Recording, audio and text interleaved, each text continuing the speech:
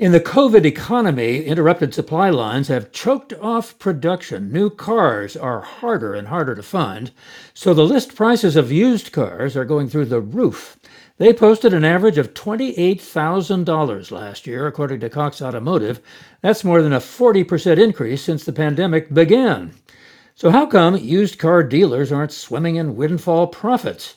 Why has Carvana laid off 2,500 workers? UCLA Anderson's Mark Garmes found some answers to that question by looking into the Japanese car market after the earthquake and tsunami in 2011.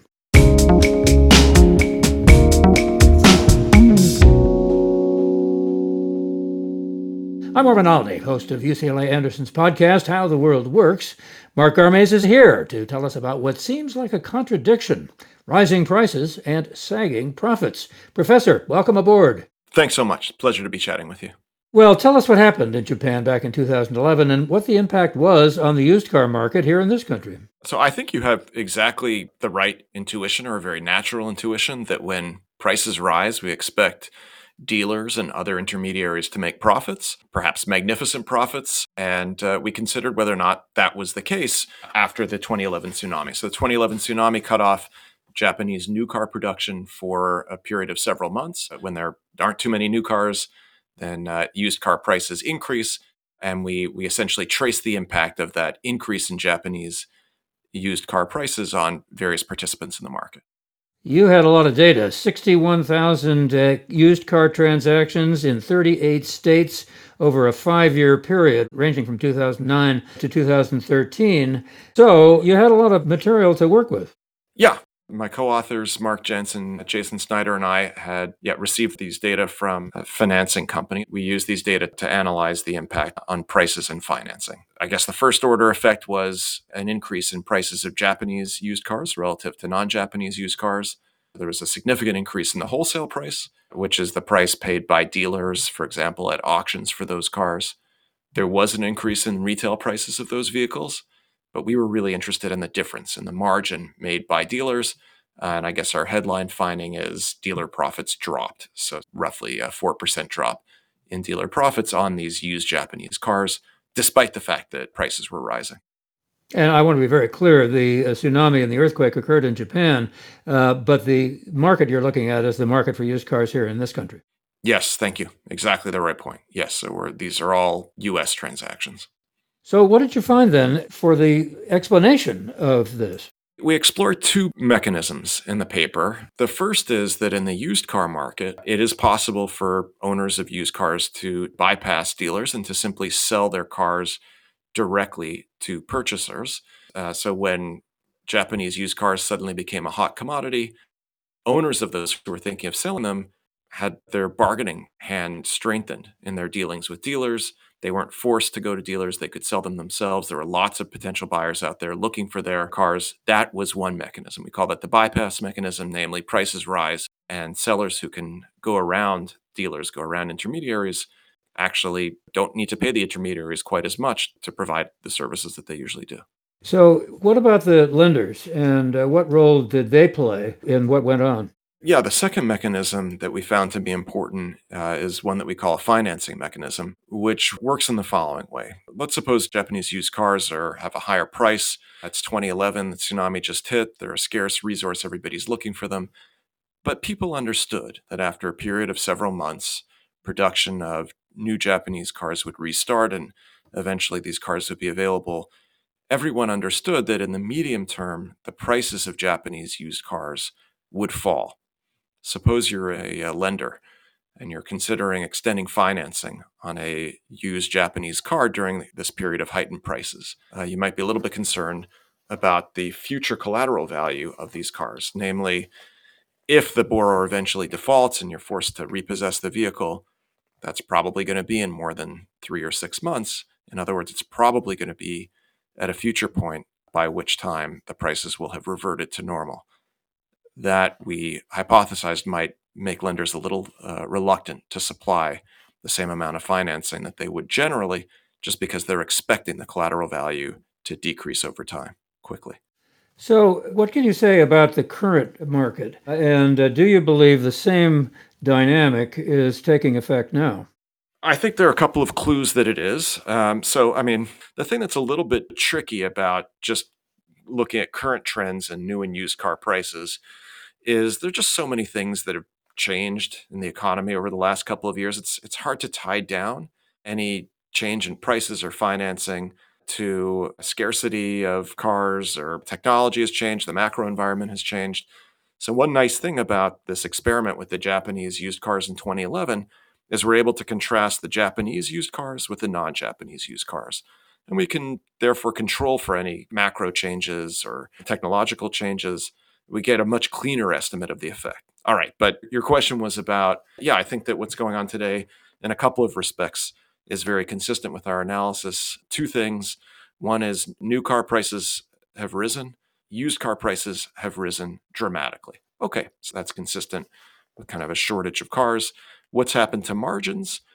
Well, dealer margins on new cars have skyrocketed. Dealer margins on used cars have been relatively flat. And we think that that difference, that divergence, can at least in some measure be attributed to this bypass mechanism. Namely, if you've got a used car right now and you want to sell it, you can sell it directly, but the manufacturers do not sell new cars directly. New car dealers cannot be bypassed, so they're earning very high margins. Used car dealers can. Why, if you're a buyer, would you be willing to accept a car from an individual rather than a dealer? Don't you have at least some confidence when it's a dealer that the car is going to be in good shape and functioning and that it'll do what the seller says it'll do? Yeah, it's a good point. I do think that the dealers do supply various services. One is the kind of certification that you're outlining. Another might be that, they see a lot of cars, they can connect you with what you want. The used car dealers have a role to play, but they're going to charge a price for those services. And in fact, something like roughly 45% of used car transactions in the early part of 2021 took place between private parties. So a fairly large fraction of the market has decided they're not willing to pay for those services that used car dealers offer. And is that typical? That number has been rising, which through the pandemic, which I think is consistent with the argument that the bypass mechanism becomes more important when there is a scarcity of these vehicles.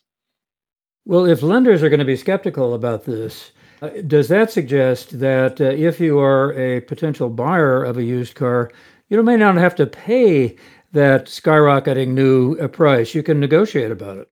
Yeah, I mean, prices have gone higher, and we found that after the tsunami as well. The retail prices of Japanese cars did increase, and that is sort of what you'd expect when there's scarcity. The key point, though, is that the retail prices don't rise by quite as much as the wholesale prices, and the dealer margin, of course, is that difference. So the dealers are they're not making money as you'd expect. With respect to the financing side, we are seeing lower loan to value ratios, so kind of less lending against used cars today as well, just as we saw for used Japanese cars post tsunami. Again, consistent with this kind of concern about the collateral value in, say, 6 months or a year. You said it's tricky to talk about the present market because so much has changed since the 5 years between 2009 and 2013, and obviously that's the case. What are some of the things that have changed? Is inflation at all a factor in this kind of equation? Yeah, I would describe inflation as a feature of the macroeconomic environment. So, inflation, interest rates, technology, different ways that people buy, all those things have shifted dramatically. I mean, people may have different feelings about going into a store, going into a dealership, as opposed to maybe transacting with a single person outside. I mean, there's a variety of things that one could point to, and it's just hard to say, well, clearly these differences in margins that we're observing today must be driven by scarcity or changing bargaining power of intermediaries. It's just a lot harder to draw inferences like that. What about the structure of dealerships and the sort of regional monopolies that they get with a particular car? How does that work into this kind of thing that we're talking about, particularly with regard to used cars? That kind of local monopoly power, I think, is much more important in the new car market than in the used car market. That's a sense in which, in the new car market, dealers are much more indispensable. They're given a franchise, they have certain protections that they're granted from the manufacturers to deal exclusively in certain areas.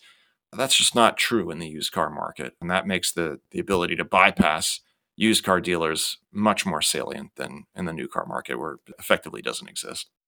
Given what happened here after the Japanese earthquake and tsunami in 2011, how long do you think the current situation is going to continue now? Okay, that's a tough question. So I think matters were a lot more predictable in 2011. So I think in 2011, we read news commentary on this, and people sort of speculated, well, will it take 6 months? Will it take a year for the Japanese manufacturers to get operations back and running? In the end, it really took no more than 6 months and maybe even a little bit less. So I don't want to say it was perfectly predictable that production would soon return to normal, but I think the market did have a lot of faith that certainly by 6 months to a year, production would return to normal. I think there's a lot more uncertainty now. I've seen widely varying estimates of how long we're going to have chip shortages. I don't think we know. So I think that is a difference. The expected term of the scarcity is harder to predict in the current environment. Well, obviously, what we want to do is learn from the past, but then you want to know what does it tell you about the future? And of course, the future hasn't happened yet, so it's always difficult to come up with a concrete answer. Yeah. Yes. True. I mean, here. Okay. Here are a couple of potential implications that we think are relevant. One is if you've got a market that is disrupted, as the current market is, if it's the case that intermediaries can be bypassed, as they can for used cars, certainly.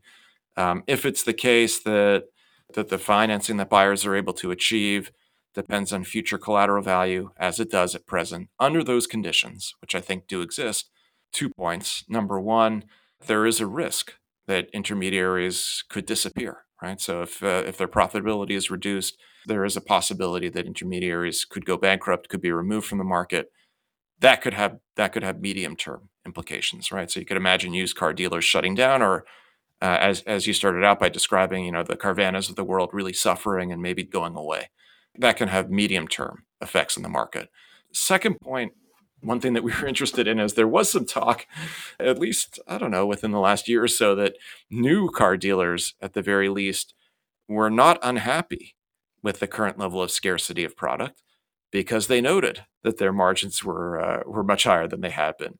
And if you think about manufacturers kind of negotiating with dealers, you might ask the question, will this affect the incentives of manufacturers to actually return supply to normal? I think that is a reasonable question to ask. This isn't a part of your current research or this paper, but let me ask you this. What about this local monopoly that new car dealers have? And would it be healthier if they were required to have more competition? Yeah, so we don't undertake kind of a wholesale efficiency analysis. I mean, I think there are arguments that dealers do provide certain services, and you described some of them earlier in our discussion. What would the paper have to say? I mean, I think the paper would have to say, obviously, yes, dealer profits would be lower in that case, but I think we can go a little bit further and say, especially during times of supply chain shocks, new car dealers who did not have those kinds of local monopolies, who could be more easily bypassed, would suffer a lot. New car dealers make a lot of money. I believe that on average, profits per car are higher in the used car market. I believe that's the case. Again, we don't have much data on the new car market in the paper, but I think that's actually true. I think a lot of the money is during normal times made in the used car market. Yes, at present, new car dealers are doing very, very well, but I actually think that used cars are often a bigger profit center for dealers. Well, there's obviously a lot of uncertainty about this. That was the term that you used about the current situation, and it makes it very difficult to know what applies and what doesn't. But you've been very helpful in helping us work it out, and I want to say thanks a lot for being on our program. Thanks so much for chatting with me. I enjoyed it. Okay, UCLA Anderson's Professor Mark Garmaz. I'm Marvin Alney. Join us again for How the World Works.